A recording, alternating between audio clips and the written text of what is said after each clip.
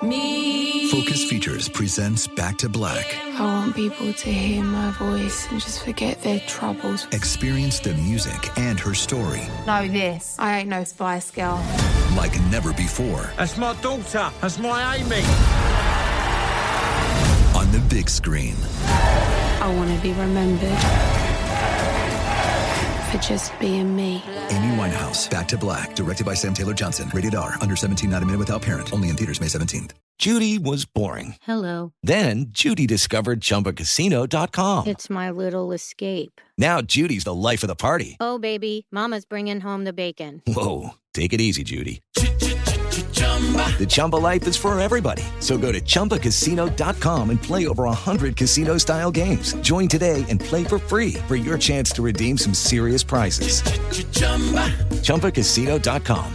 No purchase necessary. Void where prohibited by law. 18 plus terms and conditions apply. See website for details. This episode is brought to you by Navy Federal Credit Union. At Navy Federal, it's been the mission to help the military community for over 90 years. And not just help them, but do everything to make sure they not only grow, but flourish. That's why Navy Federal Credit Union has all kinds of great savings and investment options like share certificates with sky-high rates. So don't hesitate. Start growing your finances today with a variety of savings and investment options. Navy Federal Credit Union. Our members are the mission. Savings products insured by NCUA. Investment products are not insured, not obligations of Navy Federal and may lose value. Do you dream of a healthier life, but education feels out of reach? Trinity School of Natural Health makes holistic education accessible with online programs to fit your busy schedule. Trinity School of Natural Health makes holistic education accessible with online programs to fit your busy schedule. Trinity School's Certified Natural Health Professional Program is the perfect entry point to gain foundational knowledge to empower yourself, your family, and your community to live healthier lives. Turn your passion into a career. Visit trinityschool.org for more info now.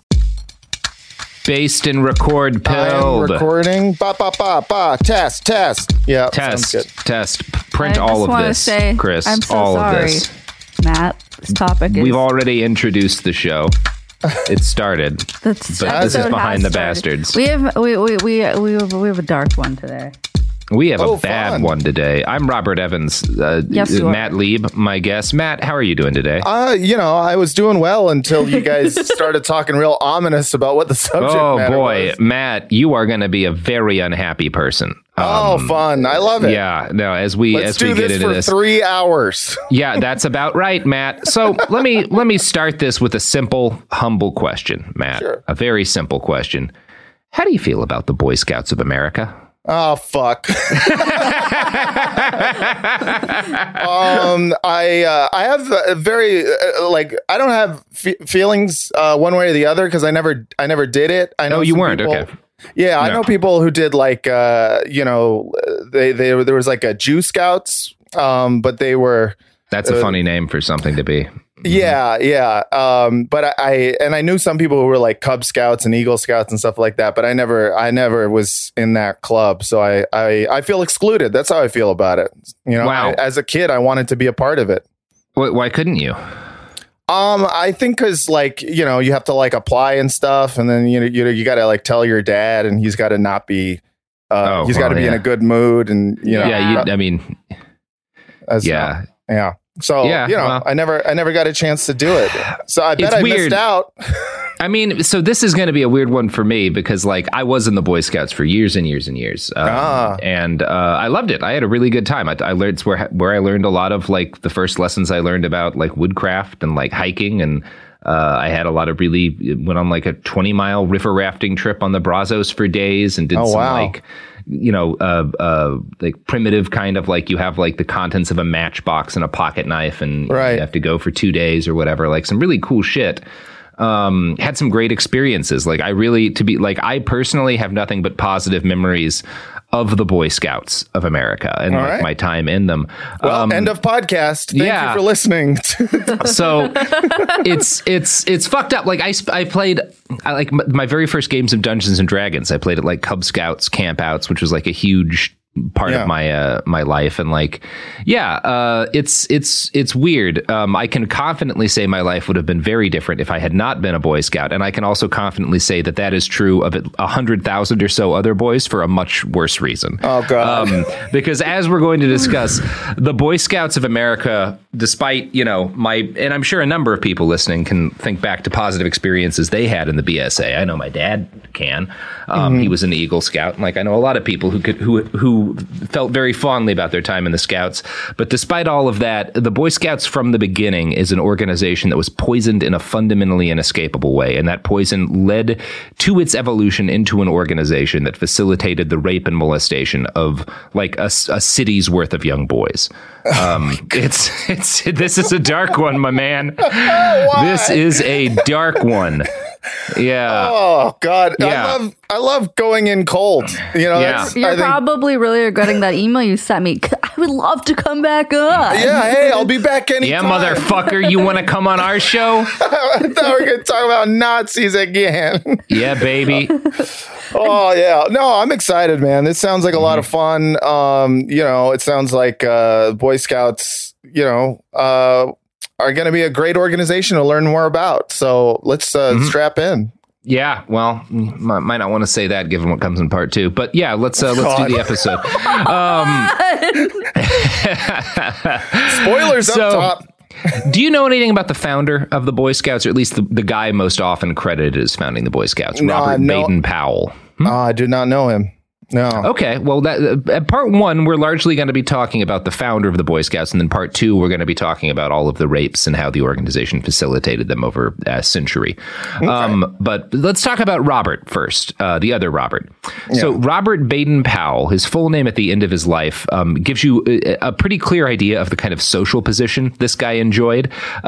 When he died, his full title was Lieutenant General Robert Stevenson Smythe Baden-Powell, 1st Baron Baden-Powell, OM, GCMG, GCVO, KCB, KSTJ, DL, which are all like different orders and awards and like knightly shit that he was English as fuck. You could not be more English than this motherfucker. That's the whole alphabet. That's he's insane. He had all these goddamn titles. Holy shit. And he was born high. Like he was born to be one of the people who helped run the British Empire. Like that was his. Yeah. He was born on February 22nd, 1857 in Paddington, London, England. His father was the Reverend Professor Baden-Powell and was a geometry Reverend Professor? Both. Yeah, motherfucking Reverend Professor. Even better than Reverend Doctor. I love he comes Doctor. from a line of people who are like, we must have multiple titles. Like everyone in his family has 1,000 fucking titles, and they're all very fancy people. So his dad, the Reverend Professor, is a geometry professor at Oxford University and a priest at the Church of England. So, yeah. God damn. You know, those geometry priests. It's like you get 1 degree and then you're like, I'm going to just throw on a little bit get of another hat for my hat. So his mother was Henrietta Grace Smythe, and she was the oldest daughter of Admiral William Henry Smythe, who was a famous admiral, and that's like the biggest thing you can be in the British Empire is a fucking admiral. Like that's like the top of cool British shit to be in this period. Right. They got that Navy, and people said it was a good one. Yeah. So Reverend Professor Baden-Powell was an old man when he married Henrietta Grace Smythe. She was his third wife, and he was, again, not a young man when he had Robert. And in fact, Robert's born in 1857, and his dad dies in 1860. So our Baden-Powell never really knows his father. And this brings to an interesting note. So Professor Robert Baden-Powell, the founder of the Boy Scout, his name is Baden-Powell, right? His dad's first name is Baden, and his dad's last name is Powell. His mom's last name is Smythe. So why is his last name Baden-Powell? That's an interesting question. So when his dad died, his mom changed the family last name after his death to be their father's full name with a hyphen in it in order to distinguish the children she had with him to the kids he'd had in previous marriages. Oh, damn. So it's just petty shit. Yeah, it's like petty, weird English bullshit. So yeah, like Baden-Powell, you would think with a name like Baden-Powell, oh, his dad was a Baden and his mom was a Powell, and they just did the thing that, you know, fancy people do when they hyphenate their names. But no, it's much dumber than that. Yeah. So Robert was raised by his mother. She was a forceful person, and he later recalled that, quote, the whole secret of my getting on was in his mother's very powerful personality.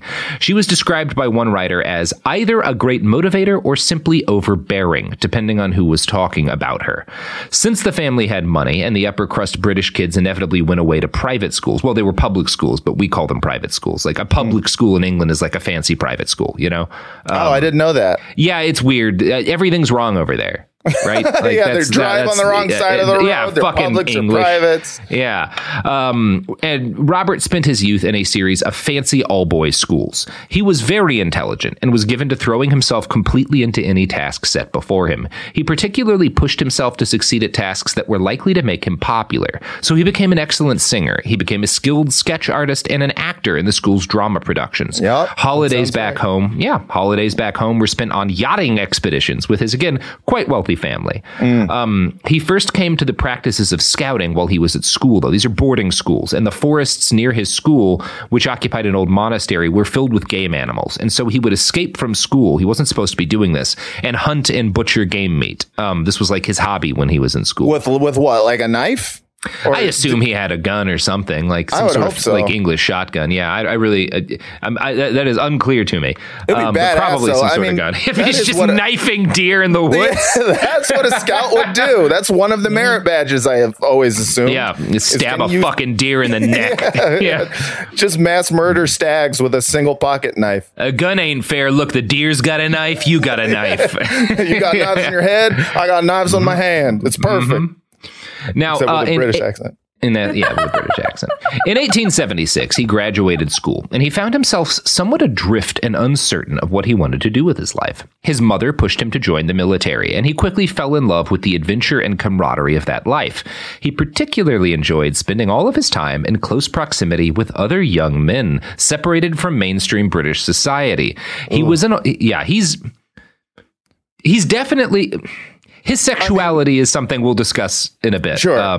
There's a lot going on here, and a decent amount of it's uncomfortable. He became an officer because that's the role men in his part of English society were born to occupy. A write-up in the book Scout's Honor notes, as an officer, he was known for his teaching skills, sense of discipline, and obsession with physical and moral cleanliness. He must have seemed a bit of a square. He tried to sway his men from using brothels and advised them to be the type who could be trusted on their honor to do a thing, who are guided by a sense of what is their duty rather than by their own inclination, who are helpful and kind, especially to the weak, and who, by their personal self-respect and avoidance of bad habits, give themselves a manliness and dignity which no humbug can attain to. So... Well, that's he's kind of a stickler. Yeah. I mean, it sounds like, perfectly good rules to live your life by, I mean, so far, there's nothing bad here. Like a great dude.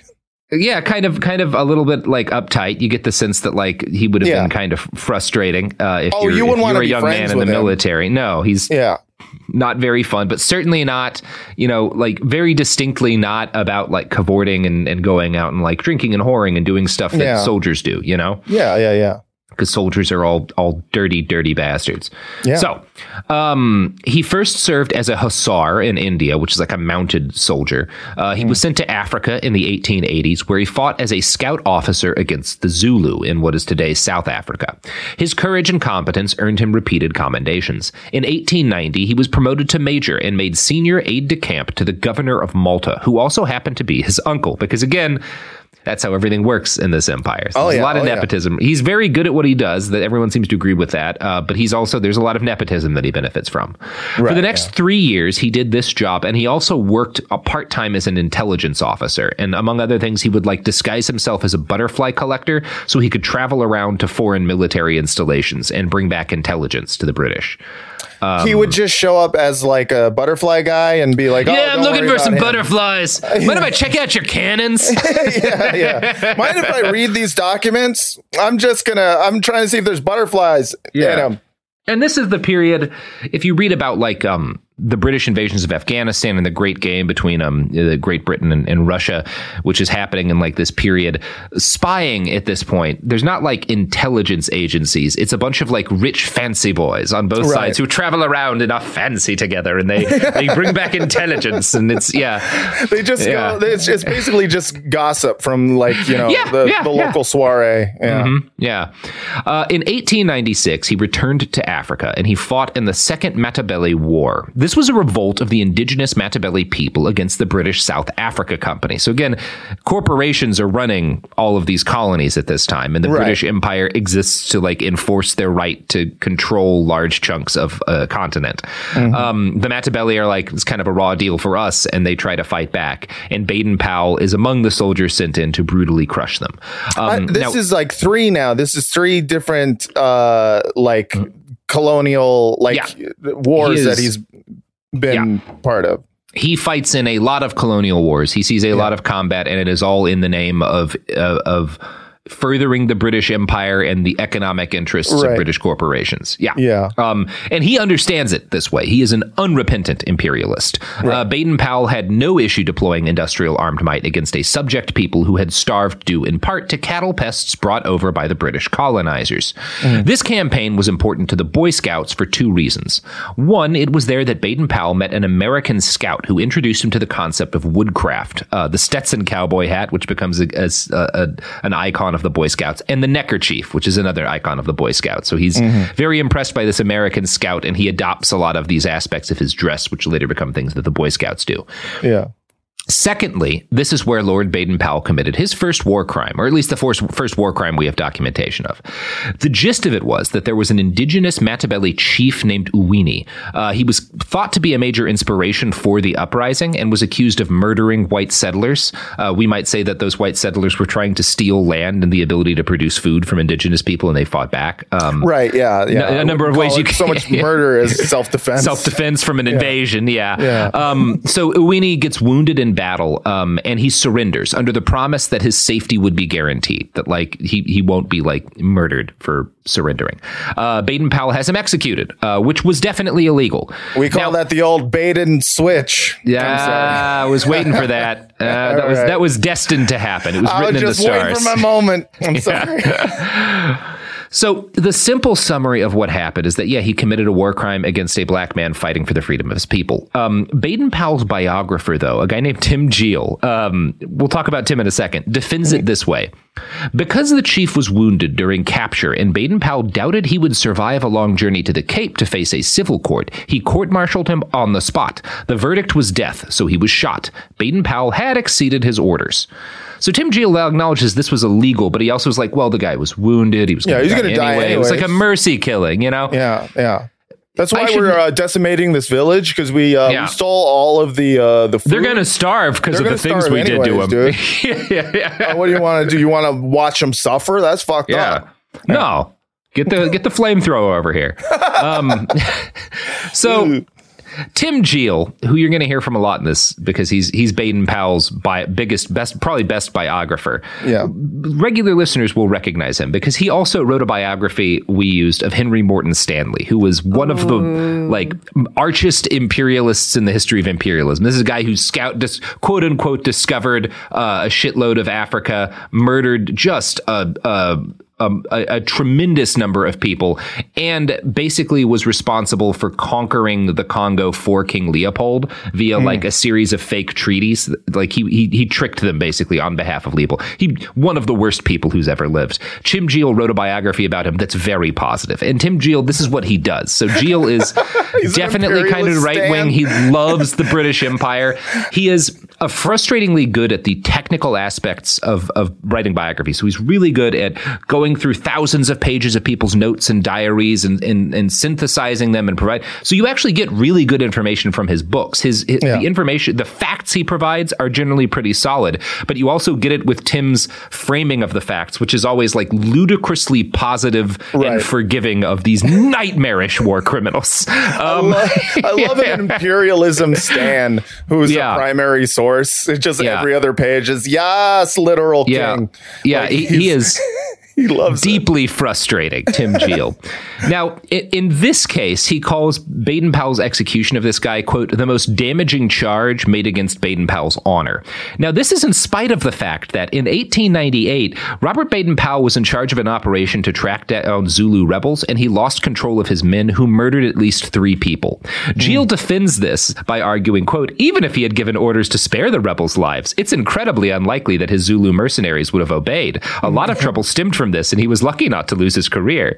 It's like, well, how do you know that? How do you know that he couldn't have stopped this? How do you know they were actually rebels? Like, you just know what this guy wrote in his, like, Geel never actually, like, he's great at giving you what these people were writing and saying to each other. He's not so great at, like, seeing the people they were doing violence to as human beings and maybe investigating their side of the case and being is this true? He's like, not my job. I'm a biographer for people who've done nothing wrong. Yeah. The most famous moment of Baden-Powell's military career came the next year, in 1899, with the outbreak of the Second Boer War. This is one of those rare colonial wars where there's not really anyone who's like a good guy here, because the Boers... horrible people, like a lot of them horrible people, very racist. This is where we get apartheid South Africa. A chunk of that comes from this. But also they're fighting the British Empire, who put them in concentration camps and kill a huge number of women and children. So my sympathy overall is with the Boers, I guess, because they're the people put in death camps. But technically I'm like, well, I do hate imperialism. I guess they're both kind of imperialists. They are both imperialists, but one's a more powerful one. It's not a fun war to read about. The gist of it is that the Boers, who were kind of Dutch, were fighting the British, who didn't like the idea of Boers like running shit in South. Anyway, whatever. You don't need to know too much about this. The war is most noteworthy because it was where the British first deployed concentration camps, an idea they had kind of cribbed from the Spanish, who had kind of cribbed it from what the Americans did to the indigenous people. This led to the deaths of a lot of Boers, but also many more black Africans. A lot of Boers do starve, that's worth noting, but like a huge number of the people who starve as a result of British policies in this war are black Africans. But at the time, this becomes kind of the most famous fallout of the Boer War, because the Nazis pay attention to the British use of concentration camps, and it has a big inspiration on that. But anyway, at the time, the most famous battle of the war, back home in merry old England, was the siege of Mafeking. Robert Baden-Powell, who was by this point a colonel, was the man in charge of the garrison there. And basically, he's got about 1,500 men, a mix of British soldiers and like local African auxiliaries. And he gets besieged by a force of 8,000 Boers. And this battle lasts close to a year. It's like 200-something days that they're under siege. So it is this horrifically bloody battle. By the end of the fighting, like 2/3 of a year's worth of fighting, Baden-Powell's lost more than half of his men. The Boers lose 2,000 men. A shitload of people starve to death. And it is front page news the whole time. This is like the biggest story in the British Empire back in the Isles for the better part of a year. And it makes Robert Baden-Powell into a celebrity because he's the heroic commander of this scrappy defense under incredible odds to like defend Mafeking from the Boers. And he's handsome, right? Like he's generally noted by women at the time of having been a good looking man. And so you've got this like handsome young war hero in the siege that's front page news for months. It makes him into one of the most famous people in the entire British Empire. And he's only getting more handsome because, as the food runs out, he's just getting skinnier. He's just getting skinnier and skinnier, right? Those cheekbones are just getting prominenter. Yeah. Sharp. Yeah. Now, the siege held several influential moments in the development of scouting. For one thing, in order to free up men for the fight, he deputized a bunch of teenage and preteen boys to act as messengers. The Mafeking Cadet Corps, consisting of 12 to 15-year-old boys, is often seen as a precursor to the Boy Scouts. So that's one thing. Not quite child soldiers, because he's not trying to have these guys fight. He's using them to free up soldiers who can hold a rifle and stuff. In addition, from the book Scout's Honor, quote, one key to victory at Mafeking was scouting. Always fond of the outdoors as a boy, Baden-Powell, as a soldier, had developed a passion for tracking animals and people, sneaking up on the enemy and living off nature. He wrote scouting books for adults and trained soldiers for a scouting unit. He found the business of survival in the wild not just a necessity, but an intriguing science, Geel writes. Once, when desperately short of water, he had seen a buck scratching in the sand and, by digging at the same spot, had found water. So this is like all kind of coming together for Robert Baden-Powell. And he's maybe the only guy who could have like pulled off this defense for the British because he has a lot of this experience. He actually is not, you get a lot of these aristocratic officers are like useless in a hard situation. He's not. He is legitimately good at being a soldier. I think most historians today agree that he was a very competent combat commander. Yeah. Another thing that Baden-Powell did at Mafeking was arguably commit another war crime. Now, this is, in fairness, is a more muddled story than the others, which in my mind are very clear war crimes. The short of this story is that allegedly, when food stores ran low, he chose to feed white people and let black residents in Mafeking starve to death. This excerpt from the Irish Times gives a good overview of the war criminal allegations. Faced with food shortages, he simply chose to deprive most Africans in the town of any food whatsoever, even their own, which he had earlier forcibly requisitioned. A few vital African laborers were allowed to buy rations. Others were reduced to scavenging dog corpses in rubbish heaps. So that is the war crime allegation against kind of what he does here. He ordered one group of 33 Africans out on a cattle drive of Boer herds, otherwise to be flogged. The Boers captured and murdered all but one of the poor devils. Unperturbed, Baden-Powell then evicted several hundred African women from the town. Many were murdered by the Boers, and a few pitiful survivors were stripped naked, flogged, and sent back. Yet their shameful fate troubled him not the least.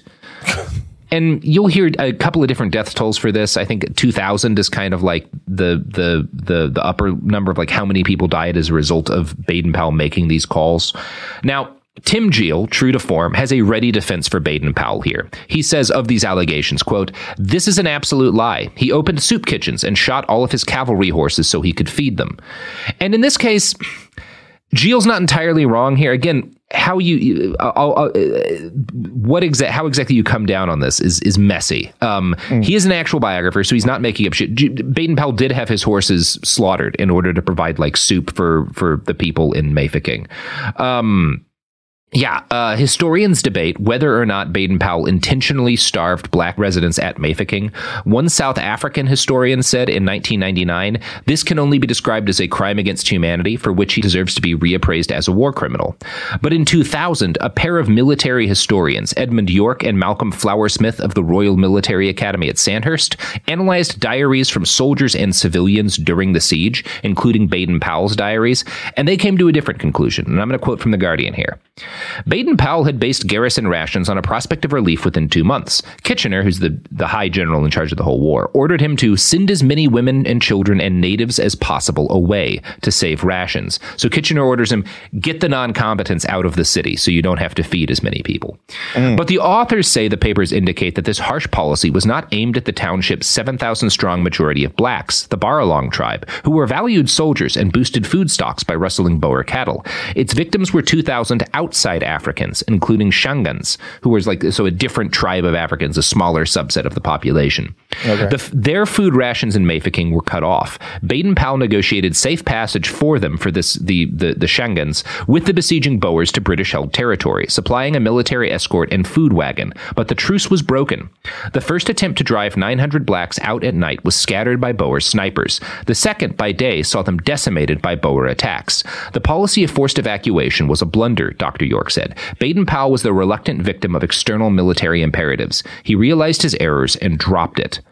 So that's complicated. Yeah, that's complicated because, his calls get a bunch of people killed. He's also acting on orders. He's not trying necessarily to get people killed. He's trying to get them out of there so that they can go to British territory where there's more food. The Boers attack these people. You could argue he didn't and I'm not a historian because obviously these scholars who are saying no, what he did was understandable. He wasn't trying to kill anybody are British military historians from the Royal Military Academy at Sandhurst. Right. So have a bias. I feel I'm inclined to not give him the benefit of the doubt and just say he probably did that shit. So I think what's probably true is that he was not trying to get anybody killed, but also the fact that these people, not just that they're black, but they're black members of this tribe that is not valuable to him. He's not troubled by what happens to them overly. And it's not, he probably could have done a lot more to not get them killed. Right.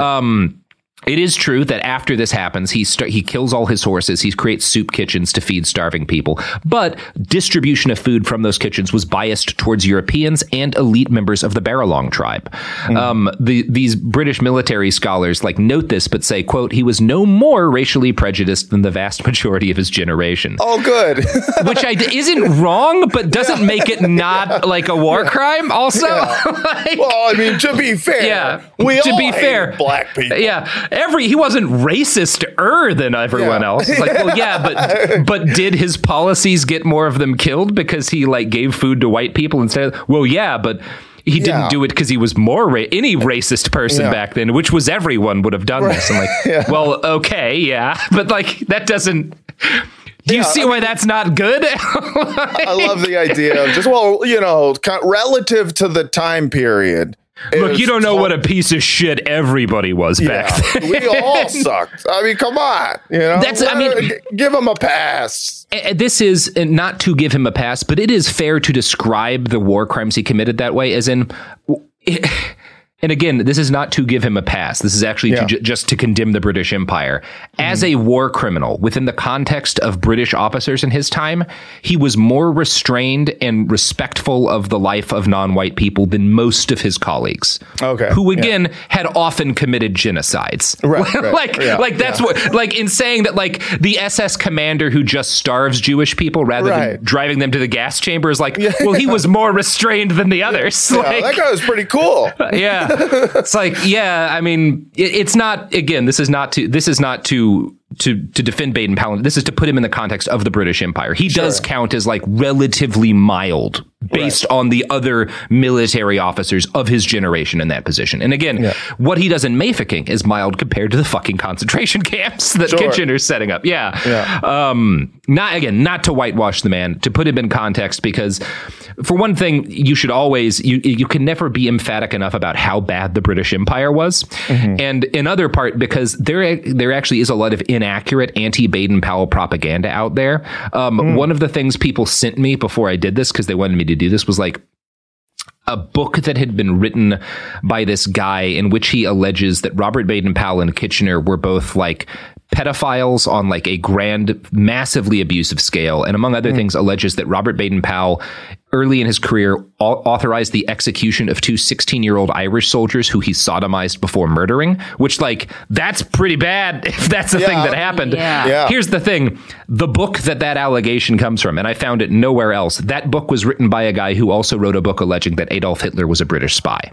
So there is a chain of people who are unreasonably it's not unreasonable to be anti-British Empire, but who are anti-British Empire in a way that's not factual. From a weird perspective. That's no, the evil of the British Empire isn't that they invented Hitler. It's all of the genocides. There's a lot to hate about the British Empire. Kitchener didn't train Adolf Hitler to create World War II to further British profits or whatever the fuck this guy believes. It's. I mean, it's in general, it's always okay to hate the British Empire, but. If your source is someone who's and therefore really Nazism, that was just Brits, if you look at it. So Baden-Powell probably didn't execute and sodomize two 16-year-old Irish soldiers. And you know who else probably didn't? What, Sophie? Is that a bad way to go to ads? It's a really bad way to go to ads. I said probably didn't. I said probably. Somebody on Twitter this week asked me if we've ever gotten a complaint from sponsors about your transition to ads, and no, but maybe now.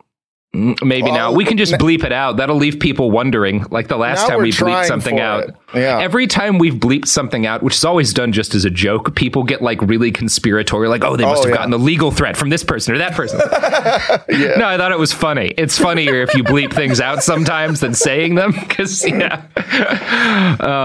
mystery box is always funnier. Let's bleep out that, Sophie, and then never explain it. Motherfuckers. The evidence keeps pouring in. At this point, the facts are undeniable. It's an open and shut case. Monopoly Go is the most fun you can have in a mobile game. Millions of people pass Go every day because this game is always bringing something new to the table. Countless crazy tournaments you can join with your friends as partners or teams. Constantly changing challenges like money sprees or treasure hunts that keep it fresh with new wild minigames. Timed events offering bonuses like massive multipliers or rent frenzies to help you get huge rewards. And there's so many rewards to discover. Rare stickers you can trade with friends to complete albums, delightful emojis to taunt people with when you raid their riches, unique playing pieces, and so much more. The verdict is in with Monopoly Go. There's something new to discover every time you play. So don't miss out. Go download it now for free on the App Store and Google Play. My favorite spring cleaning takeaway is the post-clean clarity you get. Wow, how have I been living like this?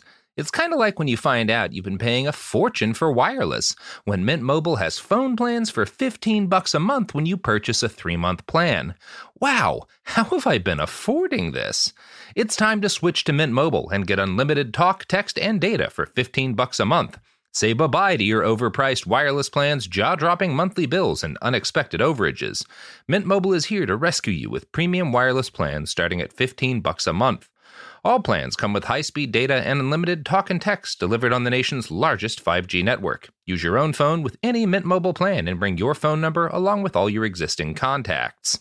To get this new customer offer and your new 3-month unlimited wireless plan for just $15 a month, go to mintmobile.com/behind. That's mintmobile.com/behind. Cut your wireless bill to $15 a month at mintmobile.com/behind. $45 upfront payment required, equivalent to $15 a month. New customers on first 3-month plan only. Speed slower, above 40 gigabytes on unlimited plan. Additional taxes, fees, and restrictions apply. See Mint Mobile for details.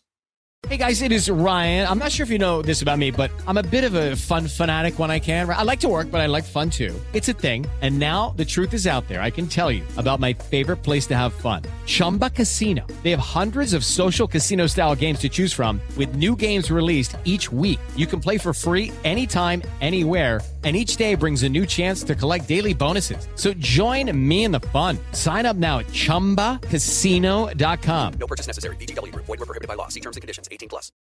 Hi, I'm Cindy Crawford, and I'm the founder of Meaningful Beauty. When Dr. Sabah and I decided to do a skincare line together, he said to me, we are going to give women meaningful beauty. And I said, that's exactly right. We want to give women meaningful beauty, which means each and every product is meaningful. It has a reason to exist. It's efficacious. You're going to get results. And then you just go out and live your life. Meaningful Beauty. Confidence is beautiful. Learn more at meaningfulbeauty.com.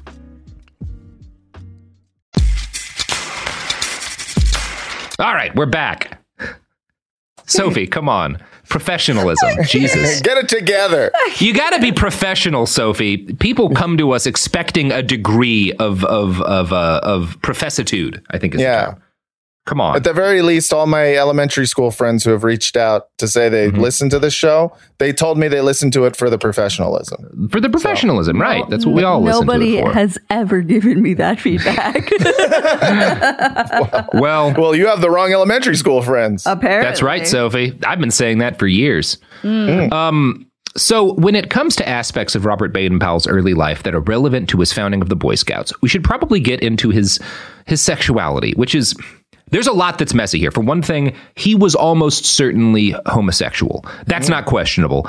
Tim Geel even agrees, like this, he was almost certainly gay, right? Like, and this is not uncommon. A significant number of the men who build the British Empire, there's a really good argument to be made that they may have been, and possibly like celibate, like gay men, because again, it is illegal to be gay in this period. Like people go to prison for having homosexual like relationships and stuff. Yeah. It is extremely and so a lot of these guys would, I doubt Baden-Powell considered himself homosexual, but like a lot of the guys who build the empire are these men who don't like Henry Morton Stanley doesn't like women, is kind of disgusted by like the female body, and has all these incredibly intense, like loving relationships with men that are probably not sexual. Like we really don't know, because obviously they wouldn't have written about it if it was, because it was a felony.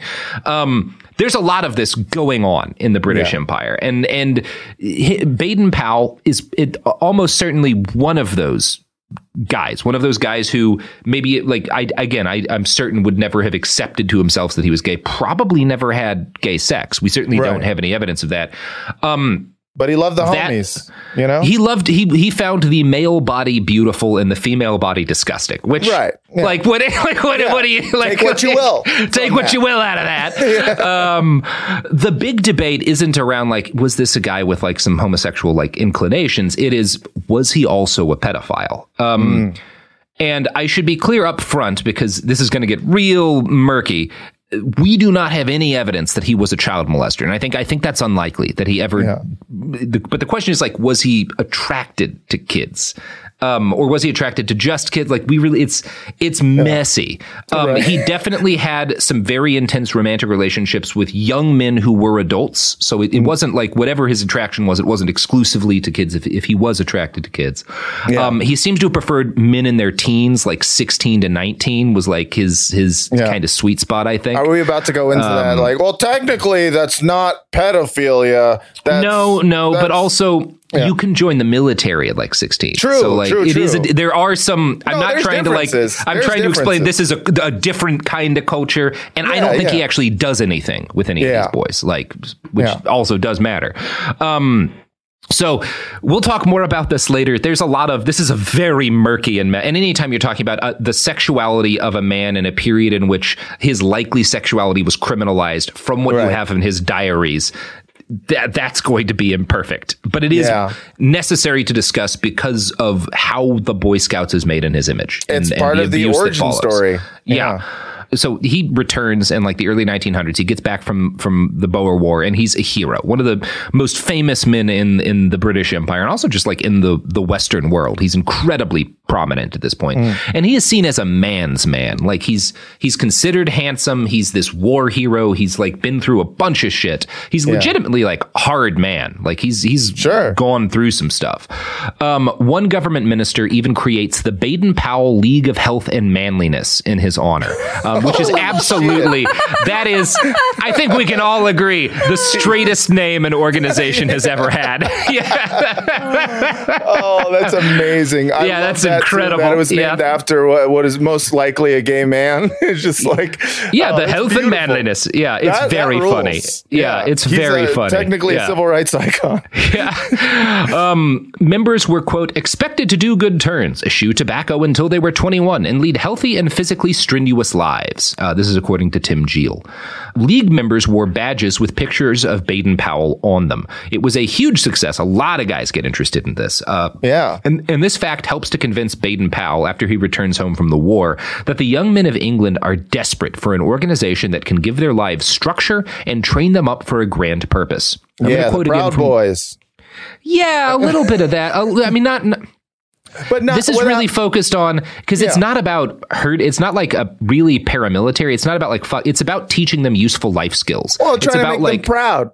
And boys at the same time. Yeah. I mean, a big part of it is England is industrialized rapidly in this period. Right. There's this huge population of young men, many of whom don't have fathers because their dads died in some sort of like industrial accident. Like a chimney accident. Yeah, chimney accident. Yeah. And a bunch of them are like, they've lived in cities their whole lives. They don't know anything about the outdoors. They don't know anything about like survival and stuff. And he wants to like teach these people useful skills to give them to like deal with this kind of the malaise that's growing under capitalism. You see this in the US too, like all of these like angry, disaffected, miserable urban populations. He sees this and his answer is like, well, give them some sort of structure, teach them useful skills, get them out of the city, you know? Yeah. Which is not a bad idea. Sure. From Scout's Honor, the book, quote, Baden-Powell had always gotten along with children. His love for children is perhaps his ruling passion, one journalist wrote of his work in Africa.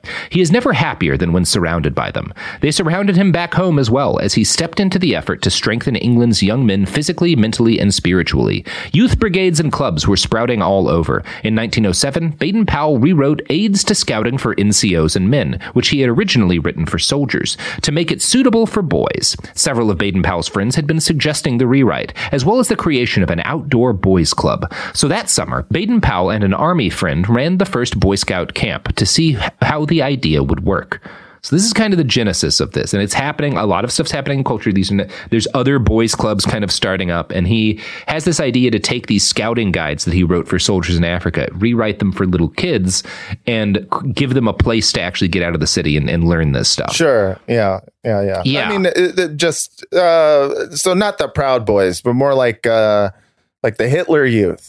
How about that? And in fact, Baden-Powell is really interested in the Hitler Youth. Now, there's a lot of argument as to like whether or not, and he said a lot of nasty stuff about Hitler. I don't know that I wouldn't call him a Nazi, but there's certainly elements of his belief system that were like friendly with some early aspects of fascism. Like he was very intrigued by the Hitler Youth. Although, in fairness, the Nazis considered the Boy Scouts a subversive organization in Germany. So like there's a lot going on there. We're not going to get into that much. You can find a lot written about it. I'm not going to like delve in and take a side on this like historical debate of how sympathetic was he, like whatever.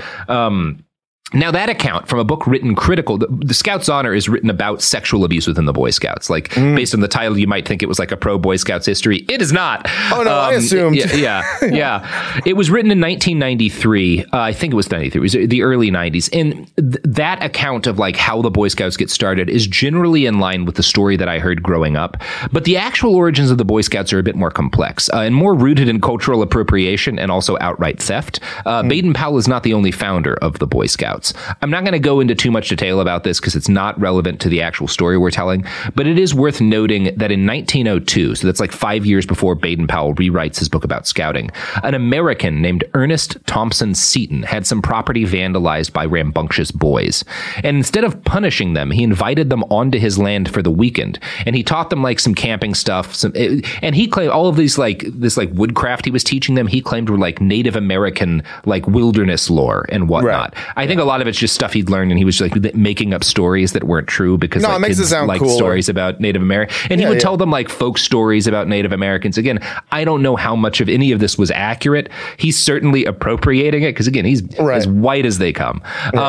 Again, I don't know how accurate any of this was. In any case, the weekend was a hit. This is like really successful, and he thinks it helps these boys out. So he keeps doing it. And he eventually forms an organization that he called the Woodcraft Indians. This was so successful, it gets very popular. I think it's particularly in like the eastern chunk of the U.S., that after a couple of years, he writes a book called The Birch Bark Roll, which lays out his lessons in boys. And it's all rooted in like, here's Native American wisdom for, white boys who want to like, learn how to be woodsmen. Seton was successful enough that this word of what he was doing crossed the pond. And in 1906, Seton traveled to England to give Robert Baden-Powell a copy of his book. And Baden-Powell may have gone to the United States to attend one of his birch bark gatherings. It was a huge influence on scouting for boys. We have letters from Baden-Powell saying like, I'm taking a lot of what like you put in this book into like the thing that I'm writing. And when the Boy Scouts as an organization were created in 1910, they were heavily influenced by the structure of the Woodcraft tribe. Seton was angry for years. He gets really angry that his idea has been stolen. And there's a lot of debate as to how true that was. People will point out that Baden-Powell, he'd had boys organizations that he'd been involved with before. He'd clearly been playing with this idea before. Yeah, he's like, whoa. I've been hanging out with little boys. I love having been hanging out with boys before you were born. Exactly. But today, Seton is recognized even by the BSA as one of the founders of the Boy Scouts. And there's some people who argue that like he was kind of more left wing and that like the Boy Scouts wind up being kind of right wing because Baden-Powell dominates it. I don't know how accurate I think that is because Seton is like, again, ton of cultural appropriation here. I think that people have a tendency to kind of like idolize him over much. I will note that while Seton definitely like did a lot of cultural appropriation to make his organization, I don't have any evidence that he deliberately enabled a culture of child sex abuse, which Robert Baden-Powell absolutely did. So if you've got to pick a favorite Boy Scout founder, I do think I pick cultural appropriation over child molestation. I think I'm going to give it to that. There are levels. I mean, they're both problematic. We can say that. They are. They're definitely both problematic. I mean, both are grounds for a cancellation. But one more so than another. Yeah, I think if I'm prepping the cancel canon, I'm going for the guy who enabled child molestation on a massive scale first, probably. Yeah, that's probably a good call. Speaking of child molestation on a massive scale, that shouldn't be an ad break, should it, Sophie? Back to Baden-Powell. Let's get back to Baden-Powell. So he rewrites Aids to Scouting for NCOs and Men in 1907, and shortly thereafter, that same summer, they start the first Boy Scout camp. And the Boy Scouts aren't an organization until in 1910. They're kind of like testing out, like, well, let's get a bunch of boys on the land. Let's teach them. Let's see if this is like actually a good idea. If kids like it, if it's got legs, basically. Right. This is their beta test. So they bring a bunch of boys to this land they've got. They spend a week with them hiking, teaching them how to make tents. And according to the book Scout's Honor, quote, at the end of the day, there were rub downs and stories around the campfire. So that's potentially problematic. Oh, man. that's potentially problematic. The stories around the campfire was fine. It was just like it's the rub downs. It's the rub downs. Rub downs, like rub downs and stories around the fire. Maybe no rub downs. And like running hands through the hair of children, and then also like looking at the stars.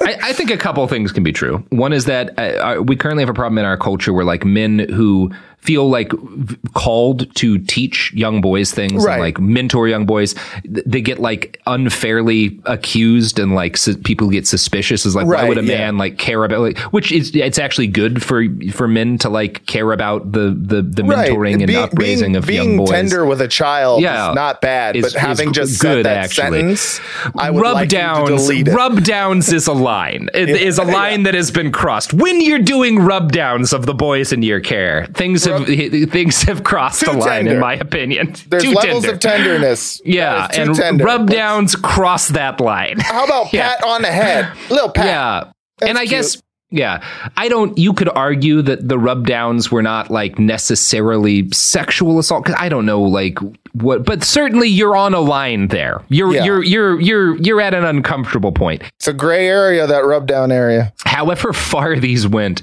Baden-Powell seemed to get something intensely powerful out of the experience. His widow would later tell an interviewer that, though he'd spoken at many youth groups since his return from the war, quote, this was different. These boys were his for a week, to work with, to play with, to learn from. And if his ideas were right, to guide, to influence, to mold. So, again, I know, like... I know. Playing with kids is good. You should. It's good. It's good to care about said kids. That sentence, I'd like you to delete it. Mm-hmm. You can't say these. Problematic. Play with kids, like activities. Do activities. Do activities with kids. Yes. Yeah. God damn it. The language around it is just very difficult. He took his strong feelings during this week as a sign that his new calling was to mentor boys. In 1908, he published his rewritten book as Scouting for Boys, and this included within it the Scout Oath, which is, on my honor, I will do my best to do my duty for God and my country and to obey the Scout law, to help other people at all times, to keep myself physically strong, mentally awake, and morally straight. That's a famous, and the Scout law is that a bunch of shit you're supposed to be: helpful, friendly, courteous, kind, obedient, cheerful, thrifty, brave, clean, reverent, like all that shit. Yeah, that's down. Like, this is still like, rub downs, morally straight, baby.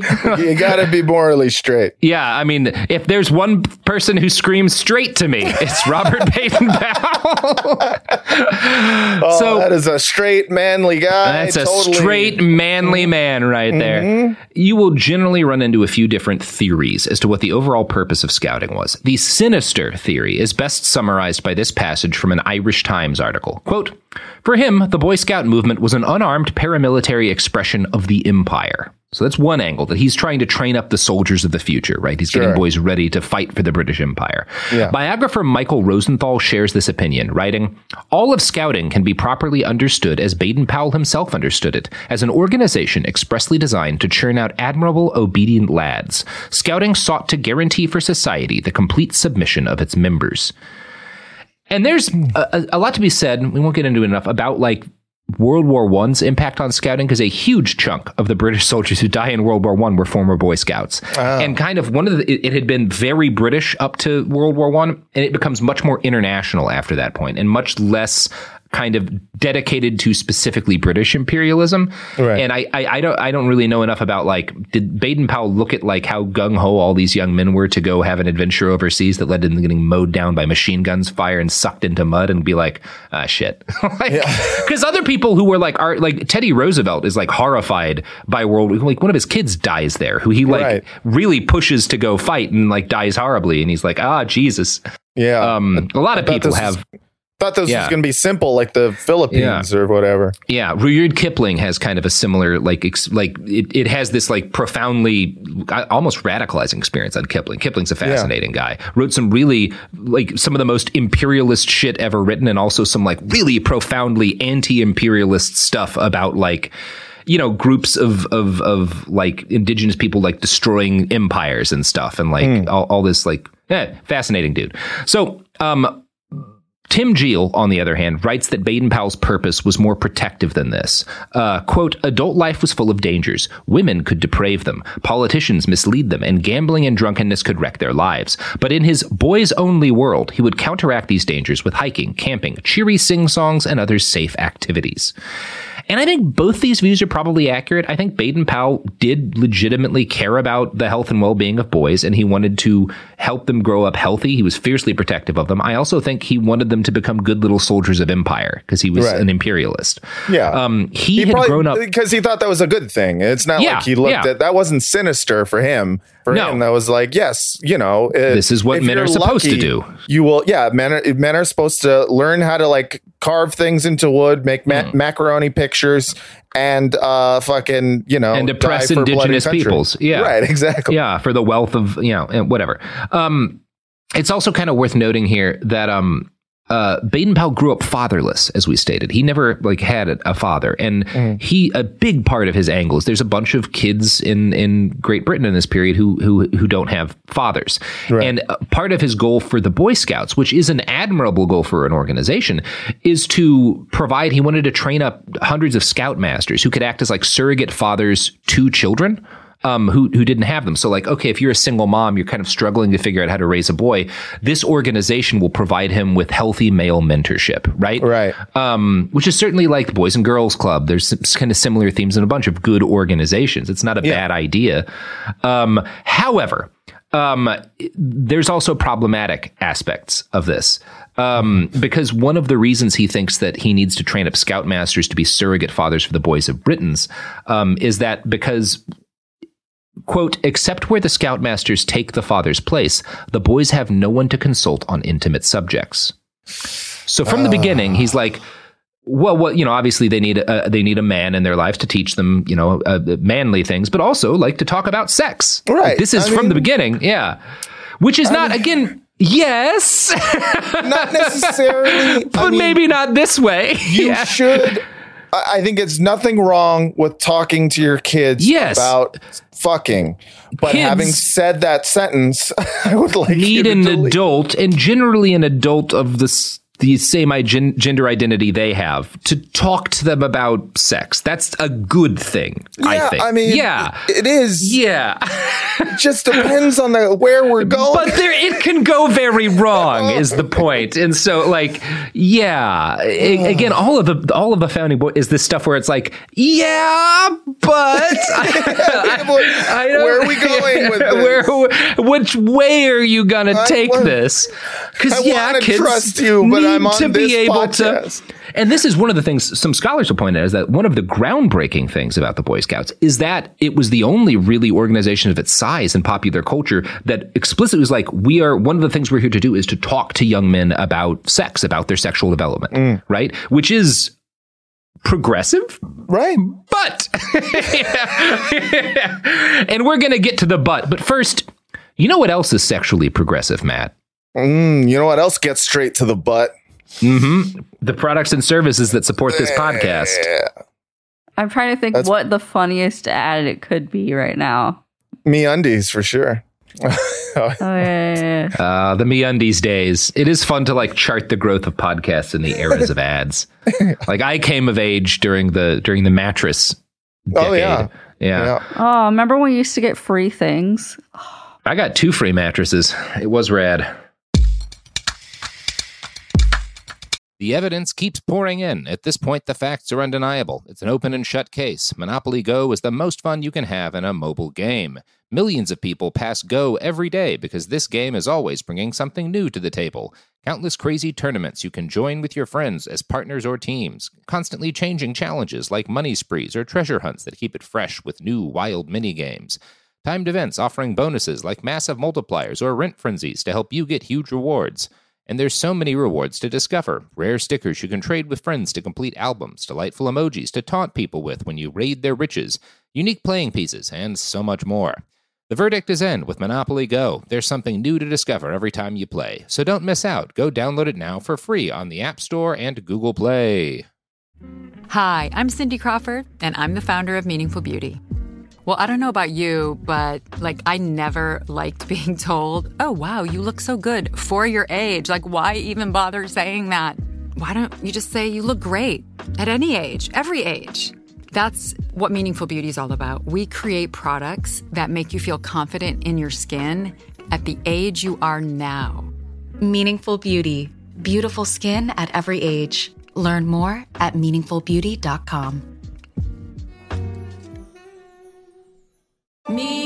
Focus Features presents Back to Black. I want people to hear my voice and just forget their troubles. Experience the music and her story Know this. I ain't no Spice Girl. like never before. That's my daughter. That's my Amy. On the big screen. I want to be remembered for just being me. Amy Winehouse, Back to Black, directed by Sam Taylor Johnson. Rated R, under 17, not a minute without parent. Only in theaters May 17th. Like many of us, you might think identity theft will never happen to you. But consider this. There's a new identity theft victim every 3 seconds in the U.S. That's over 15 million people by the end of this year, equal to the populations of New York, Los Angeles, and Chicago combined. Even worse, identity theft victims often don't even know they're victims. That's why LifeLock Identity Theft Protection alerts you to identity threats, even the ones that don't show up on a credit report, like data breaches, fraudulent bank transactions, loan and credit card applications, and crimes committed in your name. If your identity is stolen, your own dedicated LifeLock U.S.-based restoration specialist will work to fix it. LifeLock protects you in ways that you simply can't on your own. Join now and save up to 25% your first year at LifeLock.com/news. That's LifeLock.com/news to save up to 25%. Identity theft protection starts here. Oh, we're back, and we're all just having a great time. So much talking fun, about dude. A guy who's not at all deeply problematic. They're going to be able to cut out snippets of this podcast and cancel me for generations. You are going to be canceled well into the 23rd century. Oh, damn it. Yeah, when the Federation of Planets starts up, there's going to be a Galaxy-class starship named the Cancellation of Matt Lieb. Just on loop, it plays the thing where I just said, I think it's good to play with kids. That's the noise it makes when it goes into warp. Good times. So the fact that one of the purposes of scouting is to provide boys with male mentors who can talk to them about intimate issues. One of the things that this means is that naturally the scoutmasters, who are mostly volunteers that Baden-Powell is bringing in, are going to have to talk to boys about sexual issues like masturbation. And again, this was somewhat revolutionary for its day, but it's also worth noting that the fact that they're talking about this is revolutionary. Their attitude towards it is profoundly conservative. Abstinence is the only thing ever encouraged. But at the same time, the mere fact that their literature addressed masturbation as a topic was kind of progressive for the era. Yeah, they talked about the existence of it. Yeah. So, I mean, this that's is something. not a good thing necessarily. As we'll discuss, Baden-Powell's impulse to discuss boys' sexuality came from a really problematic place. But I want to read to you his advice on masturbation as it was written for the first draft of his book on scouting, because I know this is something you need in your life. Please, this is going to be fun to listen. Let me get my old-timey voice ready. You all know what it is to have at times a pleasant feeling in your private parts, and there comes an inclination to work it up with your hand. The result of self-abuse is always, mind you, always, that the boy after a time becomes weak and nervous and shy. He gets headaches and probably palpitations of the heart, and if he carries it on too far, he very often goes out of his mind and becomes an idiot. A very large number of lunatics in our asylums have made themselves mad by indulging in this vice, although at one time they were sensible, cheery boys like you. Jesus. Wow. First of all, that was like the carnival barker from hell telling me not to jerk off. And I do love the idea of like if you jerk off too much, you become insane. Because it's a theory so easily disproven. Yeah. By just generations by the sanest man in the world. Yeah. I'm trying to figure out what the funny. Yeah, Matt Lee. Yeah, there we go. I mean, it's also I should note. I'm sure our regular listeners will have caught this. If you listen to like the Kellogg episodes, he's not inventing this stuff. He is, when he talks about masturbation in this way, he is actually like sharing mainstream medical conclusions. Like the mainstream of the medical establishment in this period broadly agrees with everything he said. Right. So this is not like Baden-Powell isn't introducing this, although it is unique that he is as like a youth group leader trying to talk about this so openly. Now, that passage I just read doesn't get published in the first Boy Scout manual. His publisher is like, wait a second. Why are you talking about masturbating so much in this book? I have some notes. I have some notes. Most of it is good. The whole section about coming, jerking off. I could maybe we trim that down. Yeah. Quick note. It's going to affect book sales. Yeah. So they rework it to make this much vaguer, simply cautioning children not to touch themselves and noting that if they feel an urge to do so, this is critical, quote, go to your father or your scoutmaster and talk it over with him and all will come right. So that could be problematic right there. Yeah. Having these children, if you want to masturbate, go to your volunteer unvetted scoutmaster. And he'll teach you how to come right.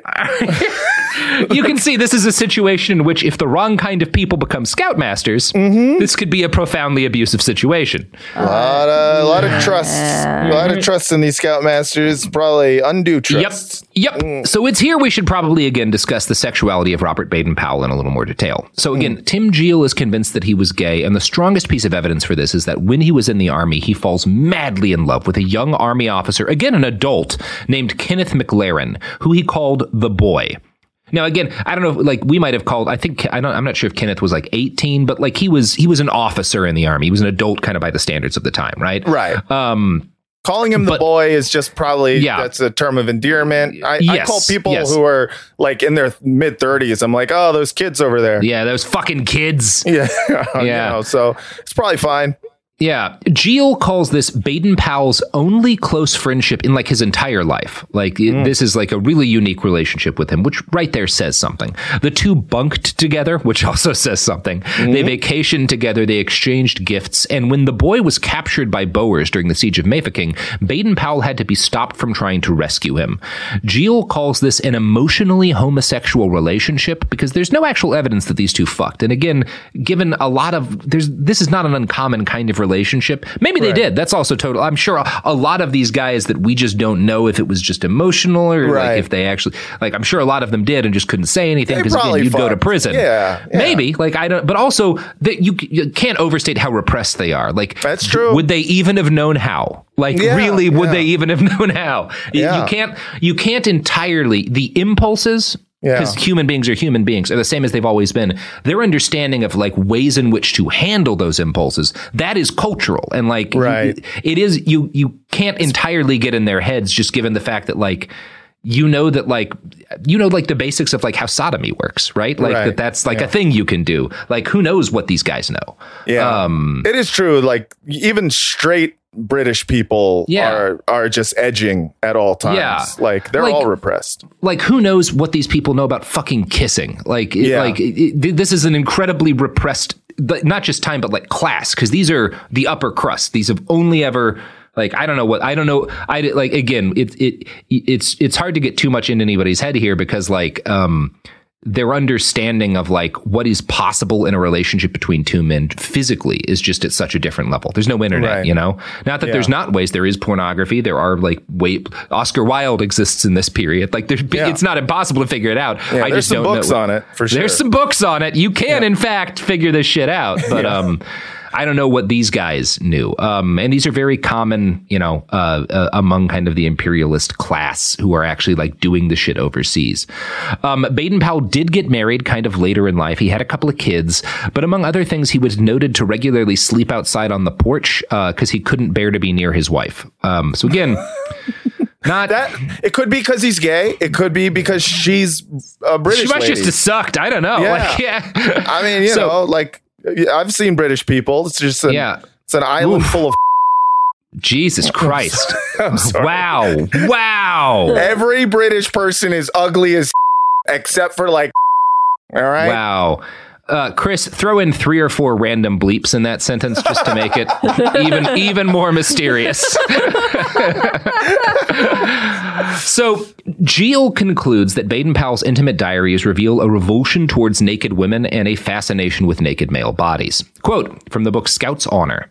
In his advice to boys, Baden-Powell treated women as a hazard to be avoided, again, not uncommon for the time. He mocked boys for girlitis if they paired off with young ladies, and wrote that young fellows are apt to excite their lust by talking about love or toying about with girls, but this is all bad for you.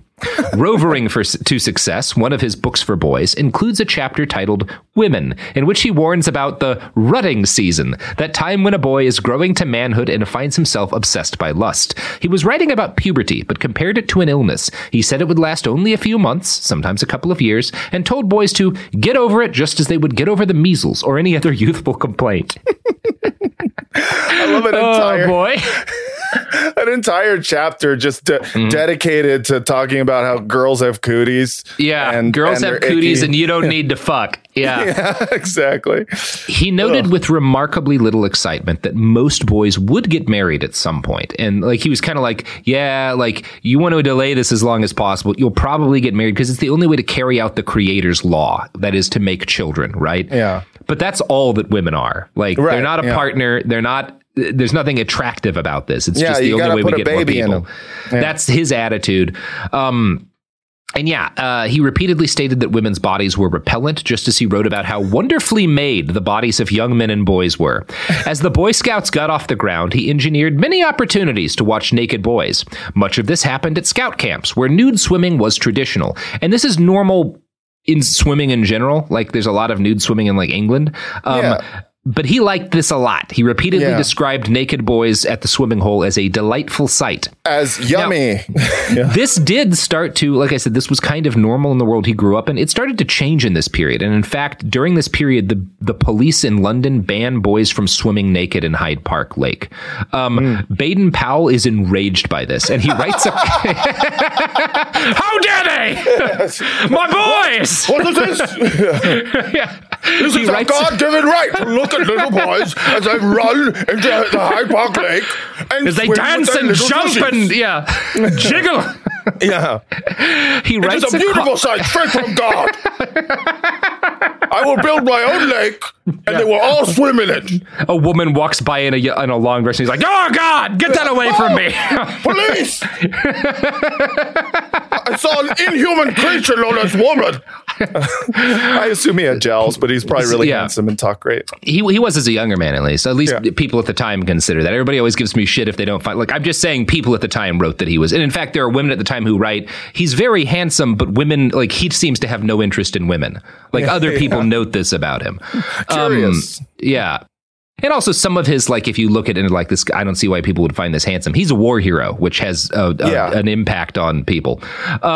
So when the police in London banned boys from swimming naked in Hyde Park Lake, Baden-Powell writes a column for Scout magazine suggesting that Scoutmasters, quote, educate the boy by encouraging his self-expression instead of disciplining him by police methods of repression. And it's so funny because it's like self-expression is naked bathing. Yeah. I mean, there is like part of me where it's just like, you know, it's ridiculous to, you know, penalize people for skinny dipping. I wouldn't want to arrest someone for skinny dipping, but like you're not coming at this from a holy place, Robert. No. Yeah, he's not at all about self-expression. He's just like, no. Yeah. Well, there goes my fucking Saturdays.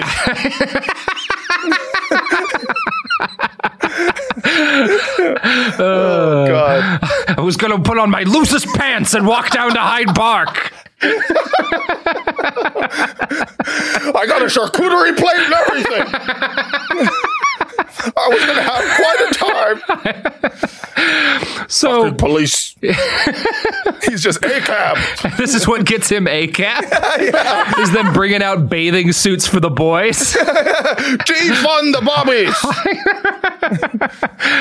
So one of Baden-Powell's friends at this time is a teacher named A.H. Todd. A.H. Todd's hobby was taking pictures of nude boys. He called them figure studies. But the library he donated his album to after his death destroyed all of these photographs in the 1960s to, quote, protect Todd's reputation. Because these pictures were not, in fact, artistic figure studies. They were child pornography.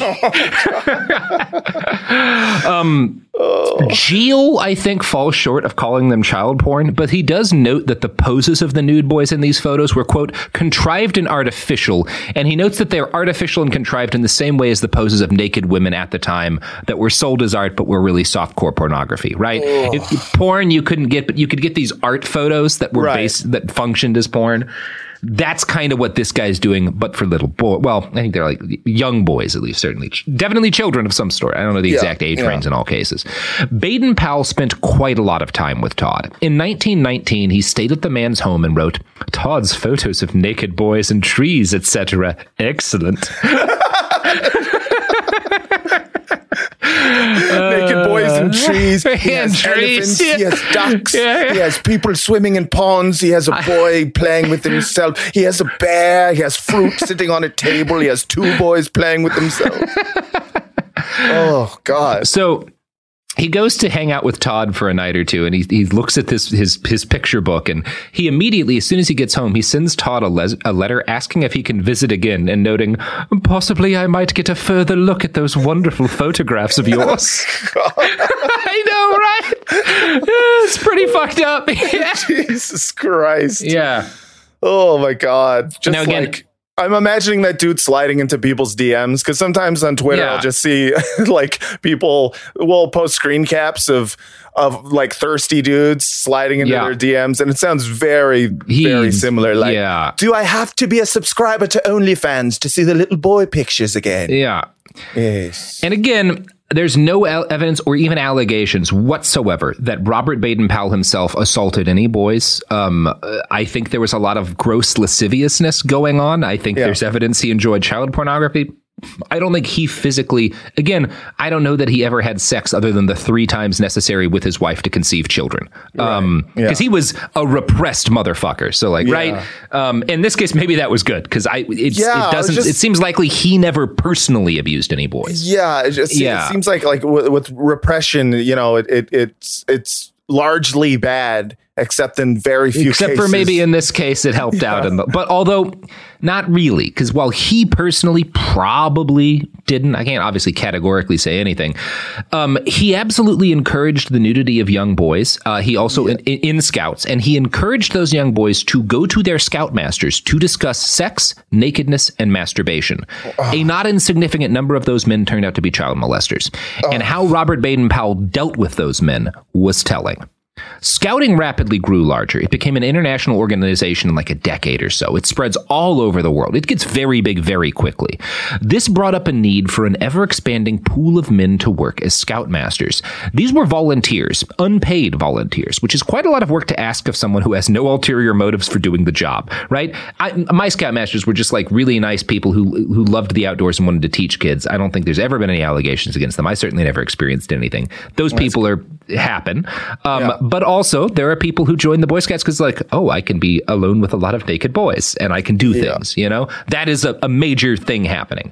Now, again, as repressed as this time was, people are not ignorant of the fact that there are child molesters in the world. There are people within the Boy Scouts and within, like, the government who are, like, interfacing with the Boy Scouts who recognize this as a risk, who see what Baden-Powell's building and are like, well, if the wrong person became a Scoutmaster, he could really hurt a lot of boys.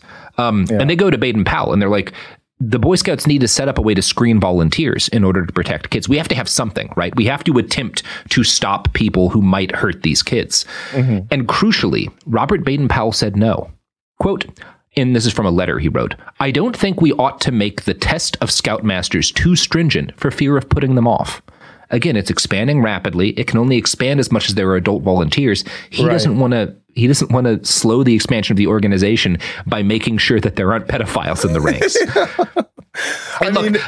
How do you do a pedophile test, though? You know, even if he had cared, I'm sure it would have fallen short. People, and it was inevitable. And this is the kind of thing: the Boy Scouts are not evil because some men who got into the organization molested kids. That in an organization that at its peak has like 7 million kids, some of the adult volunteers are going to molest some of those kids. That is inevitable. Just at the scale that science. It is. In a town of 7 million people, some of the adults will molest children. That is inevitable. That is not. Doesn't mean the organization's evil. What is evil is the way that they deal with it, or rather fail to deal with it. And that his evil is that, like, again, if he had attempted to screen for this and just failed, that would have been like, well, he tried. And what, how could you screen? How do you screen for this, right? This is an ongoing conversation we as a civilization continue to have. Yeah. The problem is not that he failed in screening them. The problem is, like, I don't think screening is a good idea because it's going to slow down our expansion, right? That's the issue. Sounds like an imperialist mindset, and I love it. Yeah, exactly. You know? Yeah. He's all about that growth. Yep. Yeah. Now, the fact that damn near any adult man could become a scoutmaster becomes an issue as the organization ages and expands. In a 1920 book about scouting in British schools, one headmaster said, quote, "One of the weak spots in the scout movement generally, it seems to me, is that there is no guarantee of the capacity or character of the scoutmaster. Any man or callow youth could get together a number of boys, form them into a scout troop, and become their scoutmaster, and there was no safeguard whatsoever against his being a man of most pernicious influence." So again, when we talk about like damning people by the standards of their time, people raised the alarm from the beginning of the Boy Scouts. People are telling Robert Baden-Powell, you are not being careful enough with these boys. Yeah. And he does not listen. Yeah. These concerns proved absolutely valid within Baden-Powell's lifetime. In 1923, a scoutmaster was caught molesting a boy at the camp that Baden-Powell's camp. He gets caught by the police, and he is sentenced to 3 years in prison. Now, when this is a big story, obviously, right? Like, this gets out. This isn't like hushed up. And Baden-Powell writes a column in The Scouter, which is like the adult Boy Scout. It's a magazine for the adult leaders within the Boy Scouts. And in this column, he is effusive in his condemnation of the man. He noted that if the law had let him, he would have punished the man by flogging. In the same article, he correctly notes that the abuse of these children by the scoutmaster was a failure of the Boy Scouts to honor their grave responsibility of ensuring the safety of boys. But at the same time, he describes the sexual abuse of a child by a scoutmaster as a man going too far in, quote, sentimentalism. What the fuck? What the fuck indeed? What does that mean? What the fuck indeed? I think that is him covertly acknowledging, yes, a number of us are attracted to the boys, but you don't touch them. That would be too sentimental of you. I think the reality is there's a very complicated conversation to have about people who are attracted to children and do not molest them. But I think one thing that is clear is that if you are that kind of person, it is imperative that you do everything in your power to not go anywhere near children. That's critical. Don't fucking go near kids if you're attracted to kids and you don't want to be a monster. You're not a monster just because you grow up with like this thing in your fucking head, as long as you don't put yourself in a position where you're going to hurt anybody, right? Yeah. I mean, just make that your number one priority. Not being near fucking kids, right? But right above eating and drinking. Yeah, and stay away from children. Stay away from children. Brush your teeth. Yeah.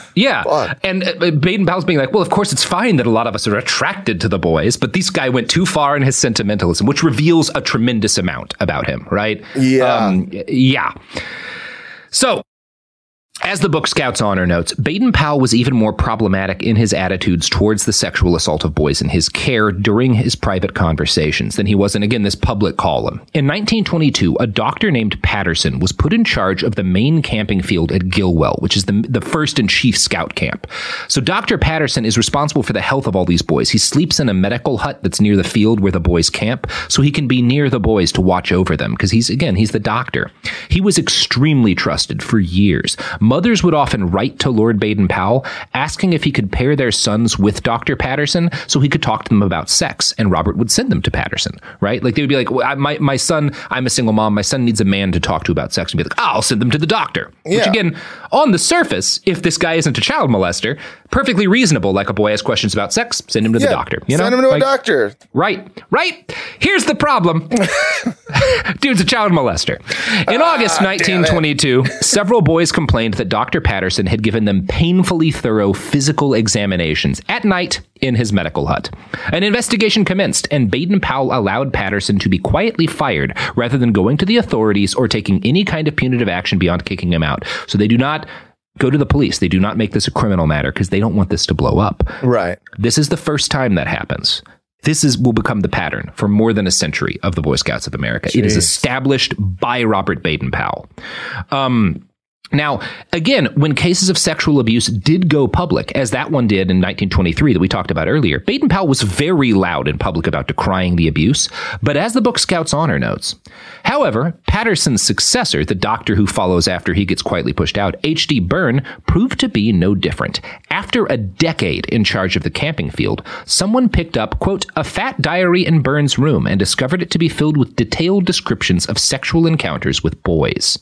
He, too, was dismissed quietly, Geel writes. Headquarters evidently preferred not to let it be known that for almost 15 years, the one job in the movement requiring men of unimpeachable integrity had been occupied by a succession of active pederasts. God. Well... Yeah, a whole section of them, huh?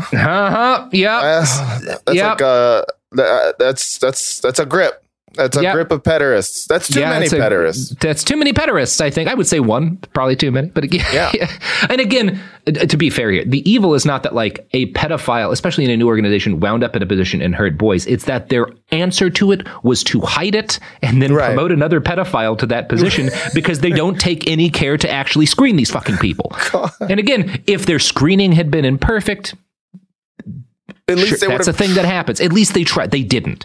And Baden-Powell's instinct was to try to cover it up and not to punish these people, to treat it as a moral slip rather than an act of profound evil. That is he seems. It's like, these men slipped. And it's like, no. Yeah. They abused children. Yeah. You're firing them as if it's like, slip. You showed up late to work twice. Yeah. You know, it's like, no, it's not. This is not a firing thing. This is these people need to be removed from society. Yes, thing. They have harmed children, the worst thing you can do. There's some justice needs to be served. Mm-hmm. Oh, man. Yeah. The founder of the Boy Scouts would die in 1941, but the patterns he established would follow the organization as it aged. They are, in brief, an avowed refusal to properly check the men who volunteer to watch over boys, a willingness to overlook problematic behavior, and a commitment to hiding the cases of abuse that they are forced to acknowledge. So. Oh, fuck. We're going to talk, in part 2 about the modern BSA, but it is just very important to note that everything we'll be talking about in part 2, that stuff that goes up to like 2015 to right now, really, starts with Baden-Powell. This is not a case of a man founding a beautiful organization that later people fail on. From the beginning, everything problematic that has led to mass sexual assaults in the Boy Scouts was present from its founding. Yeah. I mean, you know, it's founded by a guy who kind of wanted to fuck kids. That's, that's a recipe for disaster. That's a little bit of it's not great. Not great. Yeah. Probably. Again, I had a great time in Boy Scouts. I think an organization with the broad goal of teaching kids self-reliance and survival in the woods is and absolutely necessary. I think damn near 100% of kids can benefit from something like that. Sure. Probably shouldn't be founded and formed by a succession of pedophiles. Probably a bad idea. My note on the Boy Scouts, less pedophiles. Yeah. If I had one 4-star Yelp review, everything's good, but being the pedophiles and perpetuating pedophilia throughout the United States and the world is that sucks. Yeah, it's one of those things. I'm sure there are people who'll be like, why didn't you do the Catholic Church? We have talked about the Catholic Church a couple of times, including like all of the horrible abuses in the residential schools in Ireland and whatnot. Right. But like one of the things that is worth noting here is that like when you talk about the pedophilia problem in the Boy Scouts, it's on the same scale as the Catholic Church. Yeah, like at least in modern times, right? Yeah. Catholic Church goes back a lot further. Right. Like we're talking again, at the present time, at least 100,000 alleged victims just who have come forward in a couple of years. Like, this is an enormous scale of problem. Like, we're not talking about a kid here and a kid here. We are talking about cities full of children who were molested by their scoutmasters and other adult leaders. Fun. Cool. It's a fun time we're having today. So, Matt, this seems like a good time to ask if you've got any pluggables to plug. Oh, sure, dude.